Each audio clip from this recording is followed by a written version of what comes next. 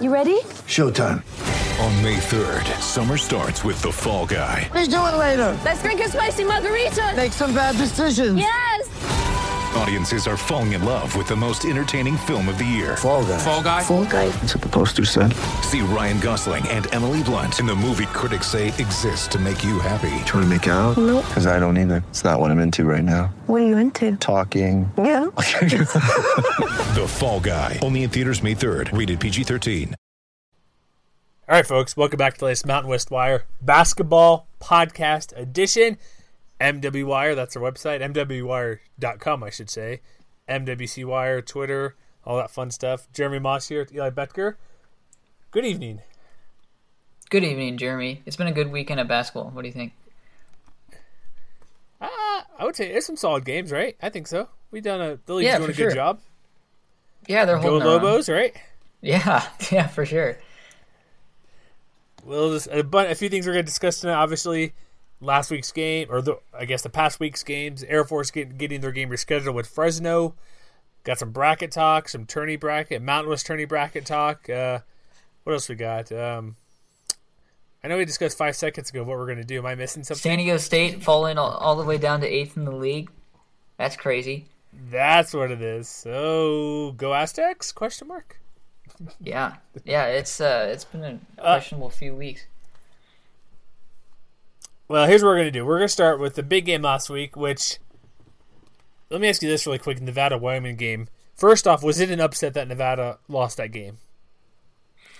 I guess it'll go down in the record book as a technical upset, but, I mean, Laramie is just such a difficult place to play, and Wyoming has now knocked off each of the top 3 preseason Mountain West teams. So, I mean, we already mentioned in prior podcasts just how difficult it is to win at the Arena Auditorium, and Nevada was unable to pull it out in double OT. Let me ask you this, before we get to that game, how did they lose to Colorado State at home? I don't know. That's a How did weird that loss, happen? isn't it? And then Wyoming followed it up yesterday on Saturday with an overtime victory over San Jose State, so they nearly lost to a Spartans team that has just 3 victories on the year. They did. Really, one thing, too. Did you see what Jeff Grammer tweeted out about the road record winning percentage in the conference? I don't remember the numbers, but I did see that, and honestly, it doesn't surprise me so far. What surprised me is lower than what it has been in the past. Here's exactly what it is here. I'm pulling up right now.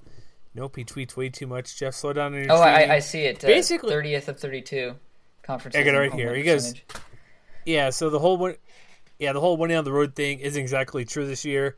Home winning percentage is just 55.1%. 30th of 32nd. That's crazy. I thought it'd be the road. It'd be like you mentioned there. They've been top 10 in the 10 of the past 15 years, top 5 in 6 of those. The number 1 or 2 4 times. Is it? Could this be because? Here's my theory: San Jose State and Air Force are so bad that teams are getting wins at their home court instead.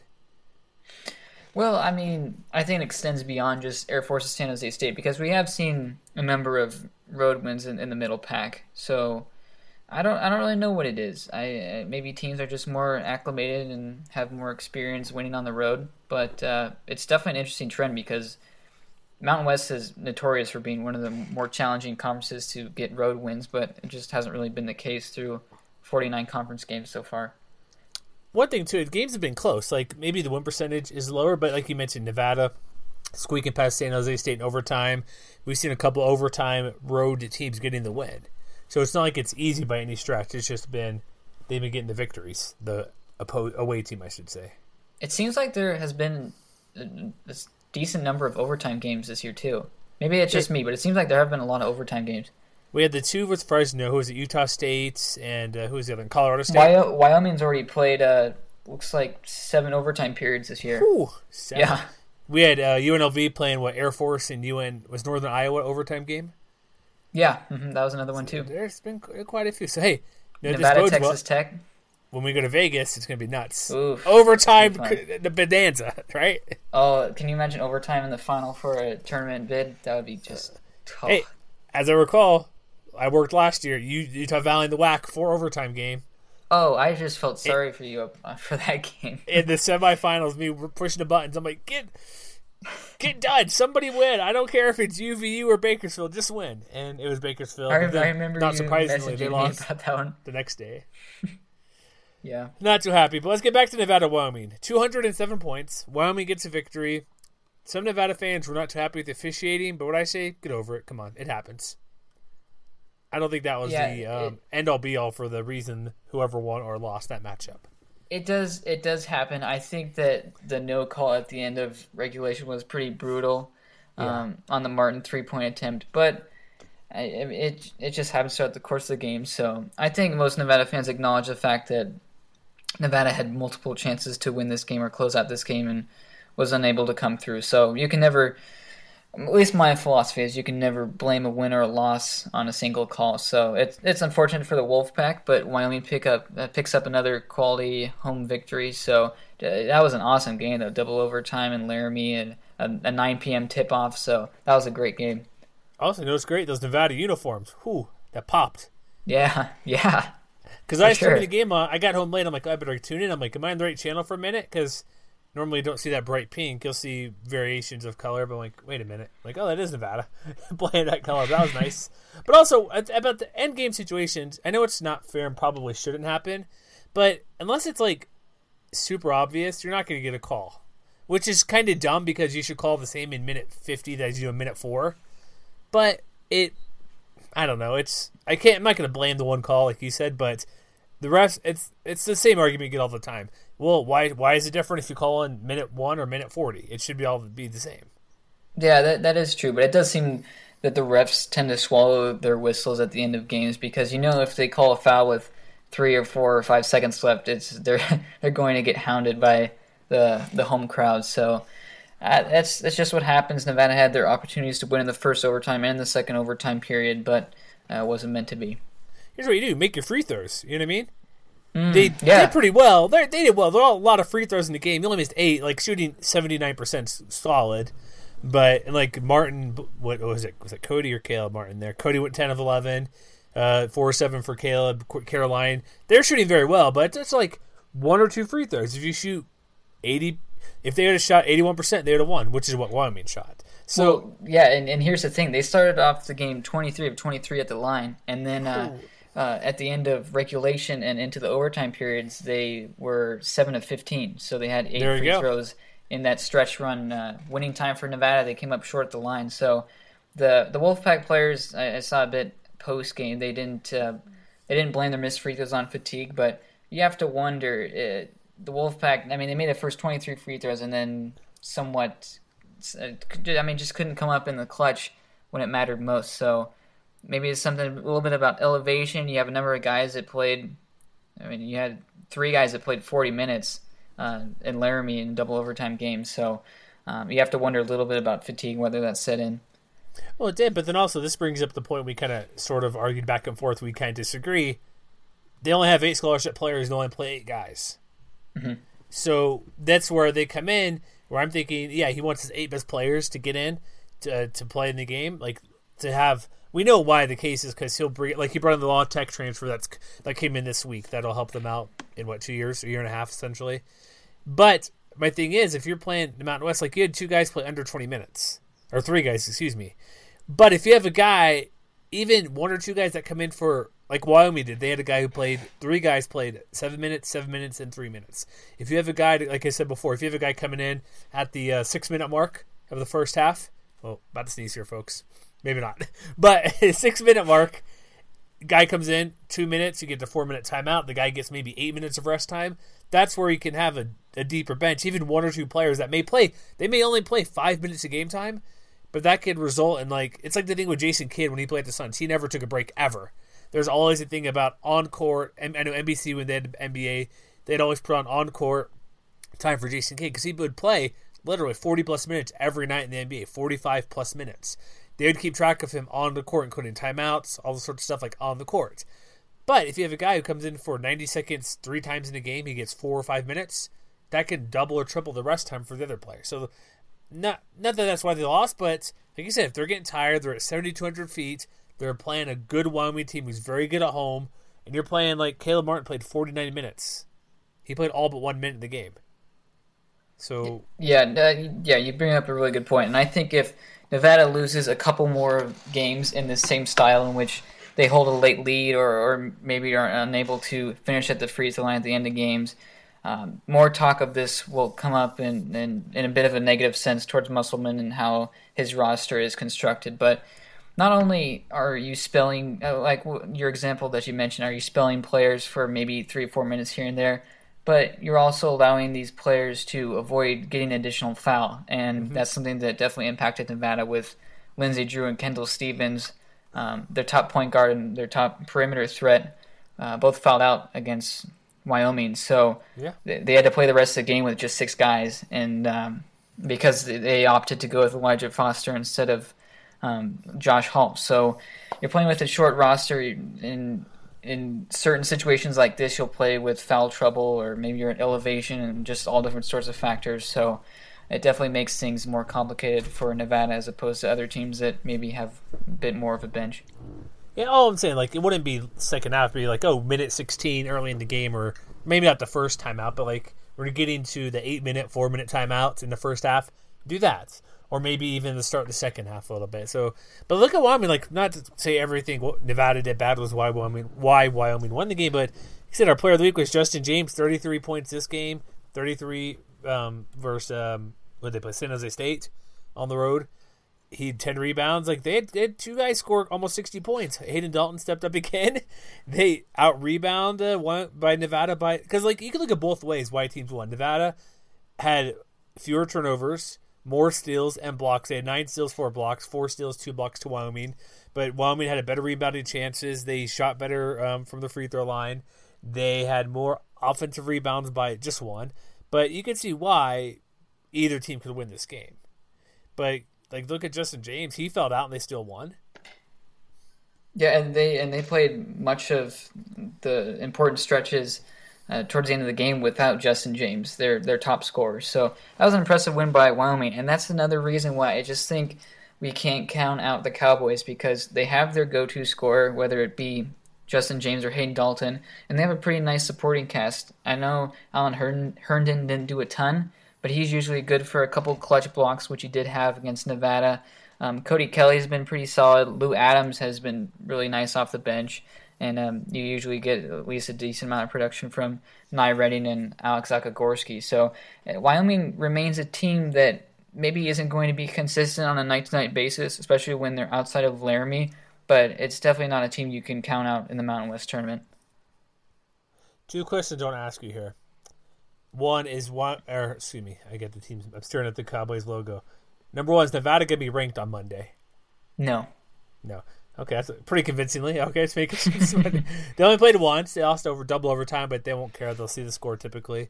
0-3 as a ranked team. How about that? Yeah, there's that. That doesn't help. I put in my poll, or not my poll, but my article I did about the doing this a couple times a week, couple paragraphs about something big in the league, and then the RPI, all that stuff, BPI, Sagarin. Because we mentioned Chris Murray in the Reno Gazette-Journal had like a little mailbag opining way against our end of season ranking. A 32-3 Nevada team would be a 3 seed. Laughable. So I put, no, they're not a 3 seed. Definitely not a 3 seed now. They're probably still going to be 5's out of the window, probably 6 unless weird things happen. But whatever. They're overall, does this really change anything toward at-large bids or anything toward the conference with this loss for Nevada? Like, would this knock them out of at-large chances if, say, they go now 30-5 and lose the conference title game to Boise or maybe even Wyoming again? How do I phrase this? It doesn't hurt them. It obviously is a missed opportunity. I don't think Wyoming is going to stay in the top 75 RPI at the end of the season, but as of right now, a victory over Wyoming on Wednesday would have been a quadrant 1 win for Nevada, which is something that they desperately need, because all they have in that category right now is a home win against Rhode Island the first week of the season. So it's a missed opportunity, but I think Nevada is going to be okay. Their metrics really, really good there. 18th in KenPom, 26 BPI, 35 Sagarin, and they're 15th in RPI. Only bad loss is San Francisco. So if they're able to beat Boise State again on the road, if they're able to pick up a couple wins in the Mountain West tournament, I think it'll be just fine. But I think we definitely need to slow the brakes a little bit down with the top 6 seed talk, because I think Nevada's getting closer to the bubble than they are a top 5, top 6 seed right now, just because the other power conferences will continue to add up quality win after quality win, and Nevada just doesn't have as many opportunities.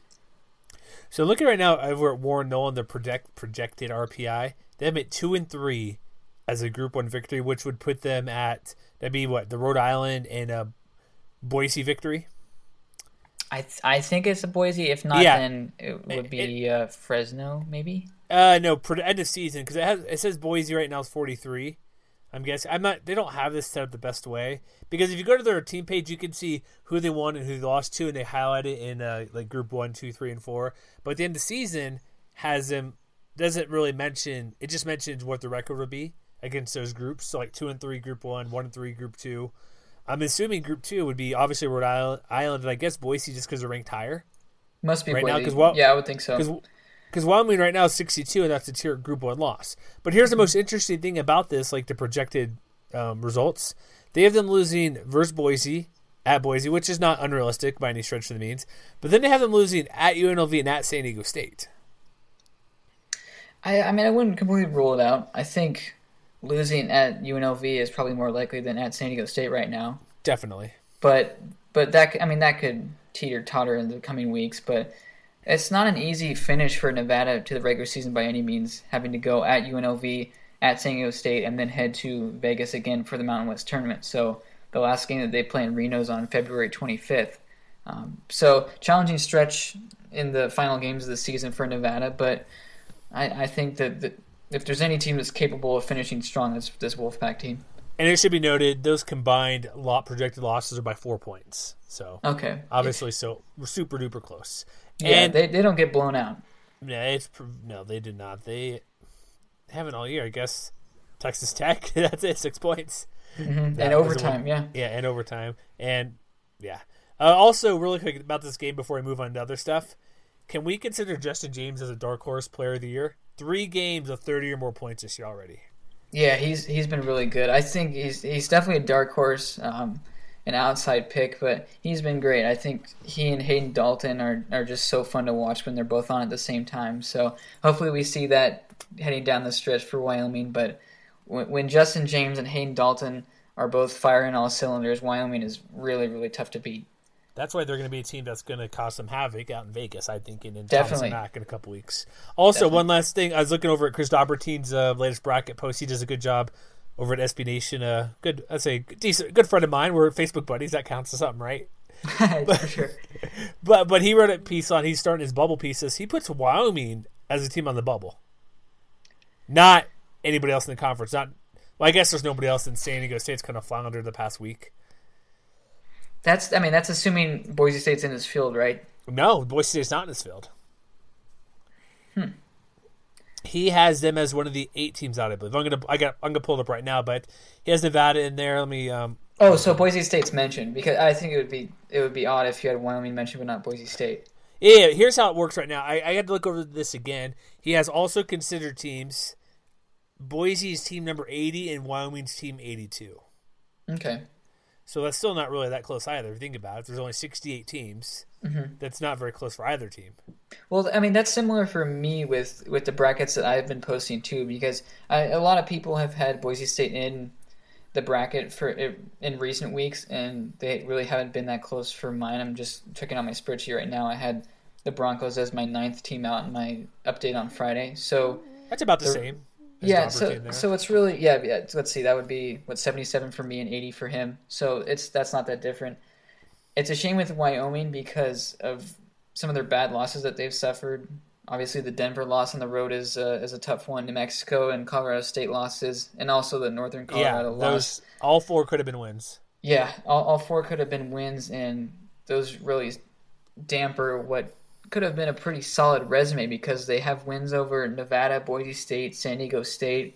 The Cincinnati, it's a loss on the neutral site in Cayman's, but it's definitely a game that helps RPI. It sure doesn't hurt it. So And also the road win at Oregon State. That's not a bad one at all. So Wyoming doesn't have a resume that will get them into the tournament, but they do have some quality wins that will make other teams look out for them in Vegas. Because if you look at it really quick, if they won all those games, which are all plausible, they would be probably ranked 20 in the country, 17-4, and 7-0 in conference play. Yeah, it's a shame for them, but that's just the reality of it. I think that Wyoming's faring pretty well in RPI right now, so that's keeping them in the consideration. But those bad losses are too significant for the Cowboys to come sniffing close to the tournament. Yeah, there's no chance for At-Large. Sorry, should not say no chance, but come on, we know how it works, right? Yeah, we know how the story ends. Yeah, because you'll hear Gary Parrish later in the year when I listen more over at CBS more. Because I don't regularly listen to their podcast. I do every now and then because I got a lot of other podcasts and it's a lot of time. But during March, they're must listen because he'll have his rant, even though it'll change this year because of Group 1 through Group 4, top 50 games for teams like Wyoming, Nevada, Boise, even Cincinnati or SMU or Houston or any teams in American, lower end Big East teams or Missouri Valley. So that rant's coming. So get forward looking for that, folks. Yep. Yeah, if you just take RPI and you take quadrant 1 wins and just use those two as the only metrics that you want to use to rank teams, you'll probably be pretty close to what the committee comes out with because those two stats are what the committee leans on the most, and it's just not really what the Mountain West has right now, but that's just how it goes. Hopefully it changes because they're introducing, we will mention every time probably, but BPI, Sagarin, Ken Palm, all that stuff's being can officially be presented as facts or reasons why teams should be seated here or there or in or out. So more, it's the thing. It's like if you hear our football stuff, everybody's heard about Mel Kiper, Josh Allen, stats are for losers. It's just like an equation, part of the puzzle. It's not the whole thing. Like RPI is not the whole thing. Nevada maybe winning 30 plus games isn't the whole story.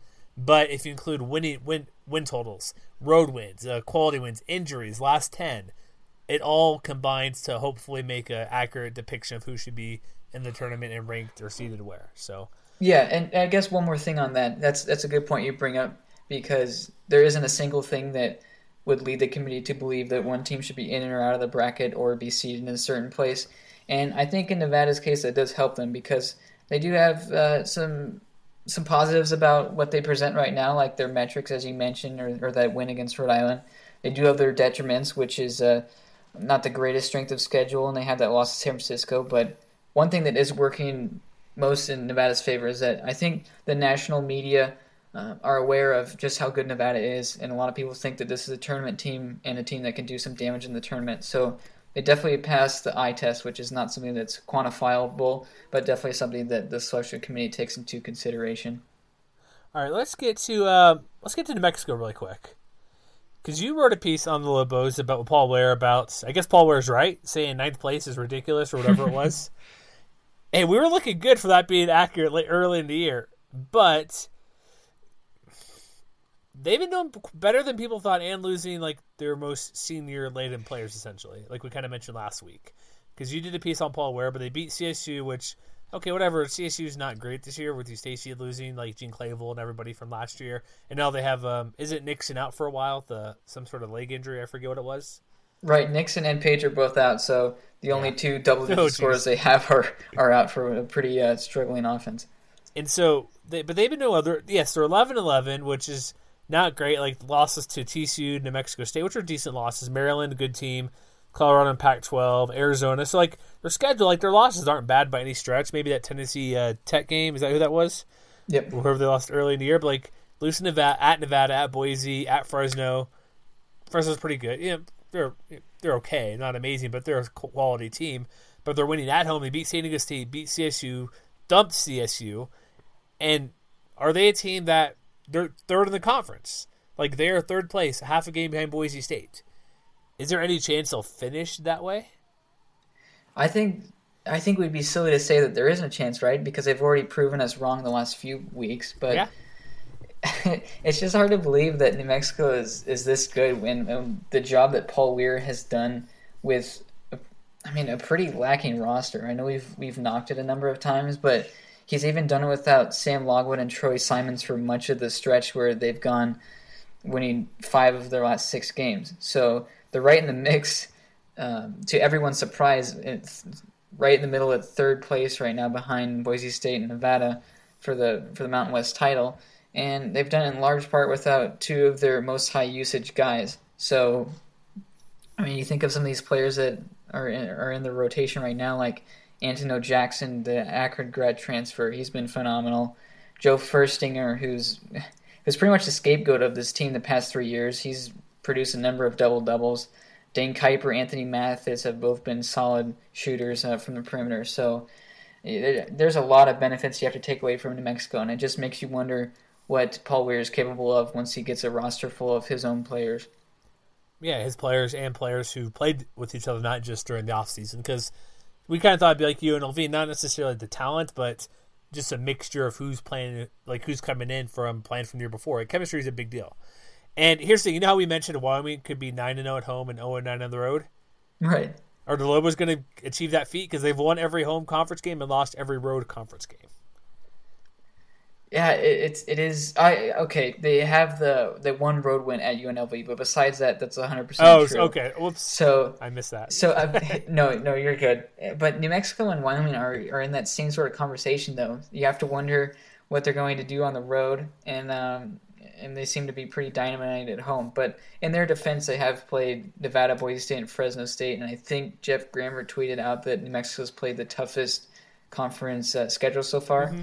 But I mean, that goes to show you just how well the Lobos have played already. If they're able to go 6-3 with the league's toughest schedule through 9 games, that's pretty impressive. And the Nevada loss was only by 3 on the road. Yeah, they got crushed by Boise by 28, but Nevada by 3 at Lawler, that's pretty impressive. And then, because here's where it does ease up, because they San Jose State victors 80-47, but they go to Utah State, which will be interesting. That'll be reasonably difficult. That'll be the first time they play them all year, depending on what Kobe McElwain and whatever they're up against. At San Jose, they should win. They're probably not going to beat Boise. It does ease up because at San Jose, at Air Force, the Utah State the second time. Excuse me, this is the first time playing Utah State. Second time is the Mountain West schedule is weird when you play teams, so they play them like for some reason within a month of each other. But they technically it gets easier, but it's not that much easier. You know what I mean? Because going to Air Force, that'll be somewhat of a challenge. Yeah, it's no cakewalk, and we saw that on Saturday with Air Force. They gave Boise State a run for their money for 40 minutes. I think my one takeaway is this. It's that if you take a look at New Mexico's schedule and results, and you take a look at UNLV's schedule and results, I would think that the two would be reversed in a sense, because I think that my projection heading into the year was that UNLV would struggle out of the gate, and then it improve as time goes along, as their guys start to gel together. And New Mexico would be vice versa. But it's been reversed, and New Mexico won just 2 of its first 10 games against D1 teams, and they've been phenomenal since then. And UNLV has kind of tailed off after a really hot non-conference start. It's interesting to see the different trajectories that these two teams have crossed. Also, for those keeping track at home, UNLV fans, Rebels are currently 7th in the conference. That's right where we picked them, wasn't it? I think 6th, in that range. 6th or 7th, yeah. But they're okay. To be fair, they're 4-4. New Mexico's 6-3, so it's not like the difference is huge. It's still pretty close. Also, let me ask you this real quick, because there weren't a ton of great games this week. We'll get to a few other upcoming stuff, but if we're going into the Vegas tournament, I know it's early because we're still in January. I would rather, let's just say the top 4 stays as is. I would rather be in Boise State's position than Nevada's position. I would full-heartedly want to play New Mexico over Wyoming in any tournament scenario. I think so too. Yeah, especially since it's not going to be New Mexico at home. Wyoming is just so dangerous in a single elimination scenario. I just want to make sure we're on the same page there. So, real quick, too, we mentioned this at the top of the show. Air Force, Fresno State, the government shutdown is over, has ended. It's going to be not replayed, but rescheduled for, oh crap, where'd it go? February 26th, which means Fresno plays Wyoming the 24th, Air Force the 26th, at New Mexico the 3rd. So they got 3 games in that week. However, here's the thing. You know why scheduling the February 26th is a bad idea? What's that? The government shutdown funding is only good until February 8th at the moment. So we could be back in this mess again in about 2 weeks. So that could potentially impact the New Mexico game, which is on February 10th. Yeah, we won't talk about that until something does happen. But yeah, that could impact games. I think at the article, I guess the games, there's like 3 or 4 games in between where they'd be played for sure, like Aztecs game, CSU game. We have the New Mexico game the 10th. So next week we should know a lot more about, I guess next week, because, well, maybe we'll see, but we'll have articles up there. But that's something to keep an eye on. Can you imagine if Nevada was in the scenario where they had to finish off their regular season schedule like Air Force? Because I'm taking a look right now. Air Force plays Saturday at home against Utah State on February 24th. Then 2 days later, they're hosting Fresno State. That's on Monday. Then on Wednesday, they have to head to Laramie to face Wyoming. And then they return to play Saturday against San Jose State at home. And then just a few days later, they have to head to Vegas for the tournament. So that's 4 games in a week. And then following that week, they have to go to a neutral site to play their Mountain West tournament to decide where they're headed for. Yeah, you forgot Aztecs. The 21st. They play 4 games in 8 days. Ugh, you forgot about the Aztecs game. They are at home. So February 21, 21st. You mentioned 24, 26, 28th. That's ridiculous. That's tough. But I guess the one positive is that 4 of those 5 games are at home. But if you're talking like Nevada or Boise State, one of the title contenders, if they had to finish the schedule like that, oh man, there would be some serious headlines. Well, here's the thing: Air Force plays at Boise on the 17th. There's potential for that game having an issue. Mm-hmm.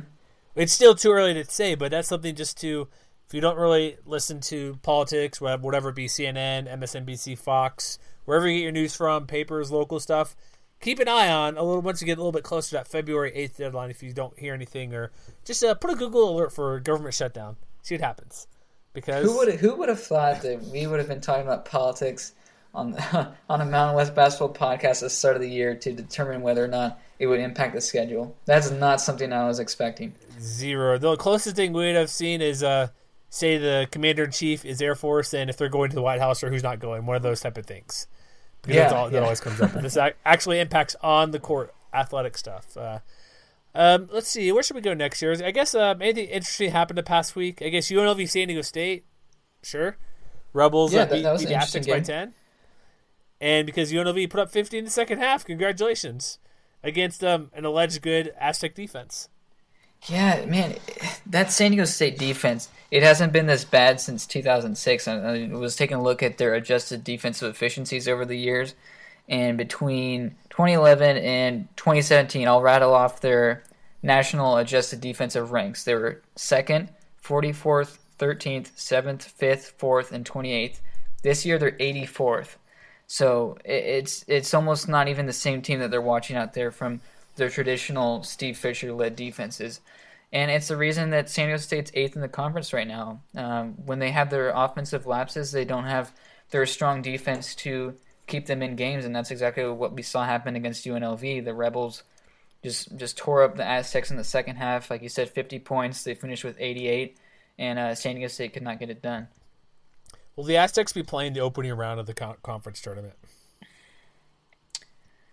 I don't think so. I think they find a way to bump up to those top 6 seeds. But I don't know. Here's why I'm conversation. Here's why I'm going to say no. They play Nevada twice. They go on the road to Fresno, and they have Boise State at home. That is 1, 2, 3, 4, 5 games they could possibly lose. Let's see. KenPom is projected that San Diego State will finish with a 10-8 record, and so that would put them tied for 4th, but with 2 other teams. So I guess best case 4th, worst case 6th, and then Utah State and UNLV are both projected to be 9-9. So they're right in that conversation. They should finish right in the middle of the pack. It'll be interesting, though. San Diego State playing an opening round game in the Mountain West tournament is not something that many expected heading into the season. So as one of our questions was, will San Diego State have more than 9 conference wins? What do you think? Well, we can count them off right now, I guess. So they're sitting at 4-5 right now. They'll be able to beat Air Force at home, so that would put them to 5. At Fresno State, I'm not loving that matchup, but I think that they get the win in that one, so I would move them to 6th. At Nevada, I don't buy it. I think they beat Wyoming, so that would be their 7th. At Air Force and at San Jose State should put them above, so that should get them to 9 wins. And then home against Boise State and home against Nevada. Maybe, I mean, do you think that they could win one of those games? Well, you all forgot the UNLV game at home. Oh, you're right. Maybe. Return game for UNLV. I would put that as maybe. That's like a coin flip right now. I think they get to at least 9 wins. I'd say 9. Oh, when they say hard over under 9, we have to push. But I could, if I'm going to pick either way, I'd pick under more than over. But I'm going to stick at 9 probably. Because I'm not sure if they could win at Fresno. I'm not loving the road matchups. Obviously, the Air Force and San Jose State games will be able to win, and they do play Air Force twice, so that already get them up to 6 wins. But having to play Nevada twice at Fresno State, home against Boise State, home against UNLV, that's a tough finishing slate for them. So they'll probably be right around that 8 to 10 win range. All right, so let's see what's going on next week. We have a little fun conversation at the end. We're gonna wrap this up shortly, but. We got a week's worth of games coming up. We're not going to spend obviously doing as much preview tournament stuff quickly during out, maybe here or there. I am going to start doing a piece in conjunction with the not the Mountain West, but the NCAA tournament bid stuff I've been doing with the Ken Palm, BPI, and all that stuff. So look for that because kind of an early bracket where it could play out. And one site too, if you want to look into that and don't want to rely on us all the time because we may not dive this deep every week, teamrankings.com. It's free. I know Ken Palm charges for some of their stuff, but teamrankings.com, they have a lot of projected stuff. And they actually have predictions of what seed you'll be in the tournament, how far you can go into the tournament. So we'll probably use those numbers and link back there. But if you want to peruse on there, it's always fun to see, like, hey, where's my team going to be? They have an 8, I think currently Nevada's a 0.3 chance to win the NCAA tournament. Stuff like that. It goes pretty deep. So it's not just, their Air Force is out of it no matter what, but they'll give exact percentages for, I think, up until 0.1% of any area. So if you want to waste some time at work, I'd recommend that. That's always fun to mess around with. It does. So, really quick, the schedule we got upcoming this week, I thought we were going to discuss the Air Force Fresno game, but I got the women's game mixed up because they had a Save Mart Arena. I guess if you're a veteran, you can, or maybe even current active military, you can get it for free. So if you're in the area, go check out some hoops. It's always cool. So it's always a good thing. So we got no Tuesday games this week. So it gives you an extra day to listen to this since it's Sunday night. So we got games on Wednesday. I guess the biggest game I think Fresno at Nevada will be a pretty big deal. CBS. It's 8 p.m. Pacific. Fresno with Deshaun Taylor, they're 15-7, 5-4 in the conference. All right, Eli, ready to play our game? Who's favored, according to BPI? If Nevada's not favored, I quit this game. Uh-oh. Hold on. Loading. Oh, I thought you were going, you're wrong. No. I'm waiting for the page to load. Oh, man. Maybe, come on. I guess while you're waiting, do you think you give Fresno State any chance to win this game in Reno? Since I don't know the number yet, I'd give them a 33% chance to win. Yeah. I don't know. You don't know? Not even that Nevada close. Deshaun Taylor's pretty good. At Fresno. Yeah, I mean, Nevada did close out Fresno pretty well in Fresno, so that doesn't give me a ton of confidence that they'll be able to return the favor in Reno. All right, I got the numbers here. You ready to project? Okay. I am. Go ahead. We know the favorite, obviously, Nevada. Okay, so the first step is done. I'm going big or I'm going home. I'm saying Nevada's an 87% favorite to win this one. 100% correct. It's 87? I'll give you the rounding error of 86.7%. So, yes. Oh, let's Finally. go. Took you long enough. Let's go. Finally. Yeah, it only took until almost February throughout this podcast. To be fair, there are some wacky lines out there from BPI. Oh, yeah? Remember that? Was it one like a huge favorite, like in one game, for some reason at Nevada or something like that? I forget. Oh, there have been some ridiculous ones that just don't seem to make much sense. I say that's a bit high, 86%. Like I'd say about 30% chance I give them to win. But that's probably if you're gonna watch any basketball game that's not your team, get CBS Sports Network, get Hulu, Fubo TV, whatever you can to stream it. Find a way to watch the game because it should be a good one. Yeah, that should be good. I'm also curious what Wyoming does on the road against Colorado State on Wednesday night, because if they can't beat Colorado State without its only 2 double-digit scores, I oh man, I don't know what to think of that team because they're so good at home and they just can't seem to win on the road. So that might. I mean, we talk so much about how Wyoming is a dark horse for the Mountain West tournament. If they're not able to win outside their building, doesn't translate very well to the Thomas and Mack. You're correct. Okay, with all what we know, let's do a prediction again. The matchup predictor for Wyoming, Colorado State. Yeah. First off, who do you think is favored? Oh, there's gonna be a train wreck. I think Colorado State's favored. Incorrect. All right, I think Wyoming's favored, and I think that they're favored. Well, you got to get that one right. CSU's not favored. Yeah, second chance is always good. I think Wyoming is a 6. No, I think that they're a 56% favorite. No, I should have given it to you the first time. 50.5%. So basically a coin flip. Oh man, okay, that's a bit closer than I would have thought. Yeah, then we got. I guess I'm interested in New Mexico at Utah State because playing out the Spectrum can be interesting. But we'll see. We'll keep an eye on all these games. Look for our previews and stuff. Then we go all the way to Saturday. We have Fresno at Wyoming, which that's gonna be an interesting one. Is that on? I think that's on AT&T, right? So that's a noon local tip-off. Sorry, which one? Fresno at Wyoming. I'm taking a look right now. 1 sec. I believe if it's the afternoon game and it's not listed as ESPN. That's on AT&T at 11 Pacific. Okay, so get some late breakfast, early lunch, hang out with that one. Somehow Nevada at CSU is on ESPNU. Okay, sure. I guess UNLV Boise State on CBS Sports. That's what I want to see. UNLV Boise because those are still sort of a rival, and I want to see Brandon McCoy because last time they played in UNLV, it wasn't one of those other overtime games we talked about. For UNLV Boise State? Wasn't it last time overtime or very close in regulation? No, Boise State handled them fairly well. Well, maybe that was the first half. It was 83-74. That was pretty close. I guess I want to ask you this one. Do you give Boise State a better chance to beat UNLV in the return game, or do you give Fresno State a better chance to beat Nevada in the return game? Ooh. I think it's pretty close, honestly. That's a good question. The Dome of Doom. That's tough to place to win. Oh, hold on. Nope. I got a surprise for you as I give it away. Okay, I'm just going to give you the numbers because it's ridiculous. Mm-hmm. BPI is the crazy person you think it is. Do you ever watch, really quick, The Good Place? No. Mm-mm. Dang it. Well, other people do. This will make sense. First off, you should go back and watch it. It's a great show.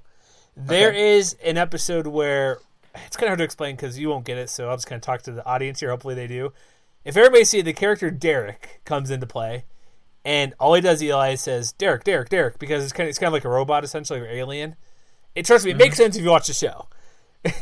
Because there's a person there who's basically like a Siri who you can ask them to get you whatever you want.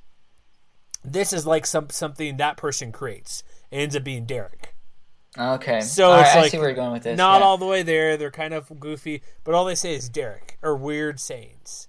So it's just something like off the wall. He's not in the show a lot, but he's in just enough to. If you've seen the show, you know what I'm getting at. He's just kind of a wacko guy. So the BPI is whack, is what you're saying. Exactly, as we already know. Boise State. Okay. The Boise State Rebel line on BPI makes sense. 79% for the Boise State Broncos. Okay. I want you to guess. Yeah, that seems about right. I want you to get. Oh crap! I got the wrong game up here. Where'd it go? Shoot. I want you. Hopefully this is all for now because oh no, here it is. So Fresno at Wyoming, at the Dome of Doom, 7,220 feet. Auditory. Wait, yeah, was it Arena Auditorium? Yeah. It's stupidest name ever. Whatever it is, the Dome of Doom. Give me the BPI for that game. The percentage? Yes. Probability? Oh man, well the fact that you're saying it's crazy. I'm going Wyoming 92%. Oh, Eli, not even close. What? 50.3% for Fresno State. I could almost. How? Fresno State's not even that good on the road. I don't know. They needed overtime to beat Colorado State. And Utah State. Well, I guess Utah State's okay, but boy, am I glad that the selection committee is using this metric that seems to make absolutely zero sense. What are you talking about, man? Fresno Deshaun Taylor's pretty good. You know what's a funny story about this? I'm not going to use specific names. You could probably find this out pretty quick. But one of the people at ESPN that helped create the metric that's known as BPI.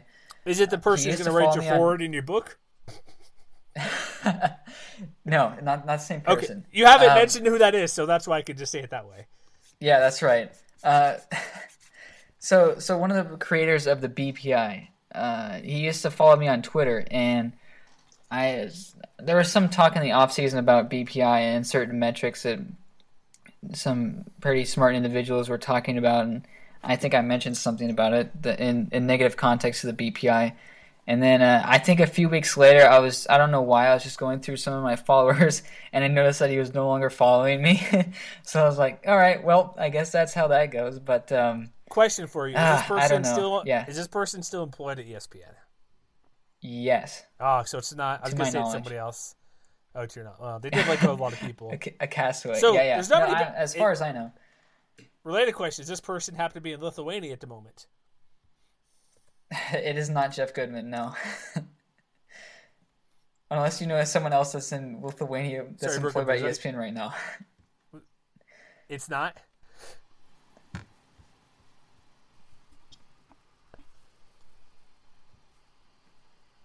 Did I lose you? Are you still with me? I'm still with you. I got you. Did you say yes or no to that? I didn't hear that. I said no. I said no, okay. Unless you know someone else in Lithuania that's employed by ESPN, which would be new knowledge to me. Okay. No, that's good. So, good so that's an interesting tidbit. You don't have to look too deep into it to find out who that is, but that's just that. That's what we're doing. Okay. I think our internet's dying here, so we were going to go into a deeper topic we could save till another time because it's not going to go away anytime soon. But I was going to end here because I think Eli's connection is dead here. But if you hop in Eli and say I'm still here, that's okay. But first off, BPI is weird, as we all know. But check us out, MWWire.com. That's website, Facebook, Twitter, MWC Wire, Mountain West Wire. Hey, we're on Instagram, Mountain West Wire. So give us a follow there. We may make some football posts. We'll make some basketball posts, some random Mountain West posts. But thanks again for tuning in. Check us out, Spreaker, Blog Talk Radio, TuneIn, iTunes, basically anywhere you get your podcast. We're good to go, folks. So until next time, we'll see you next week.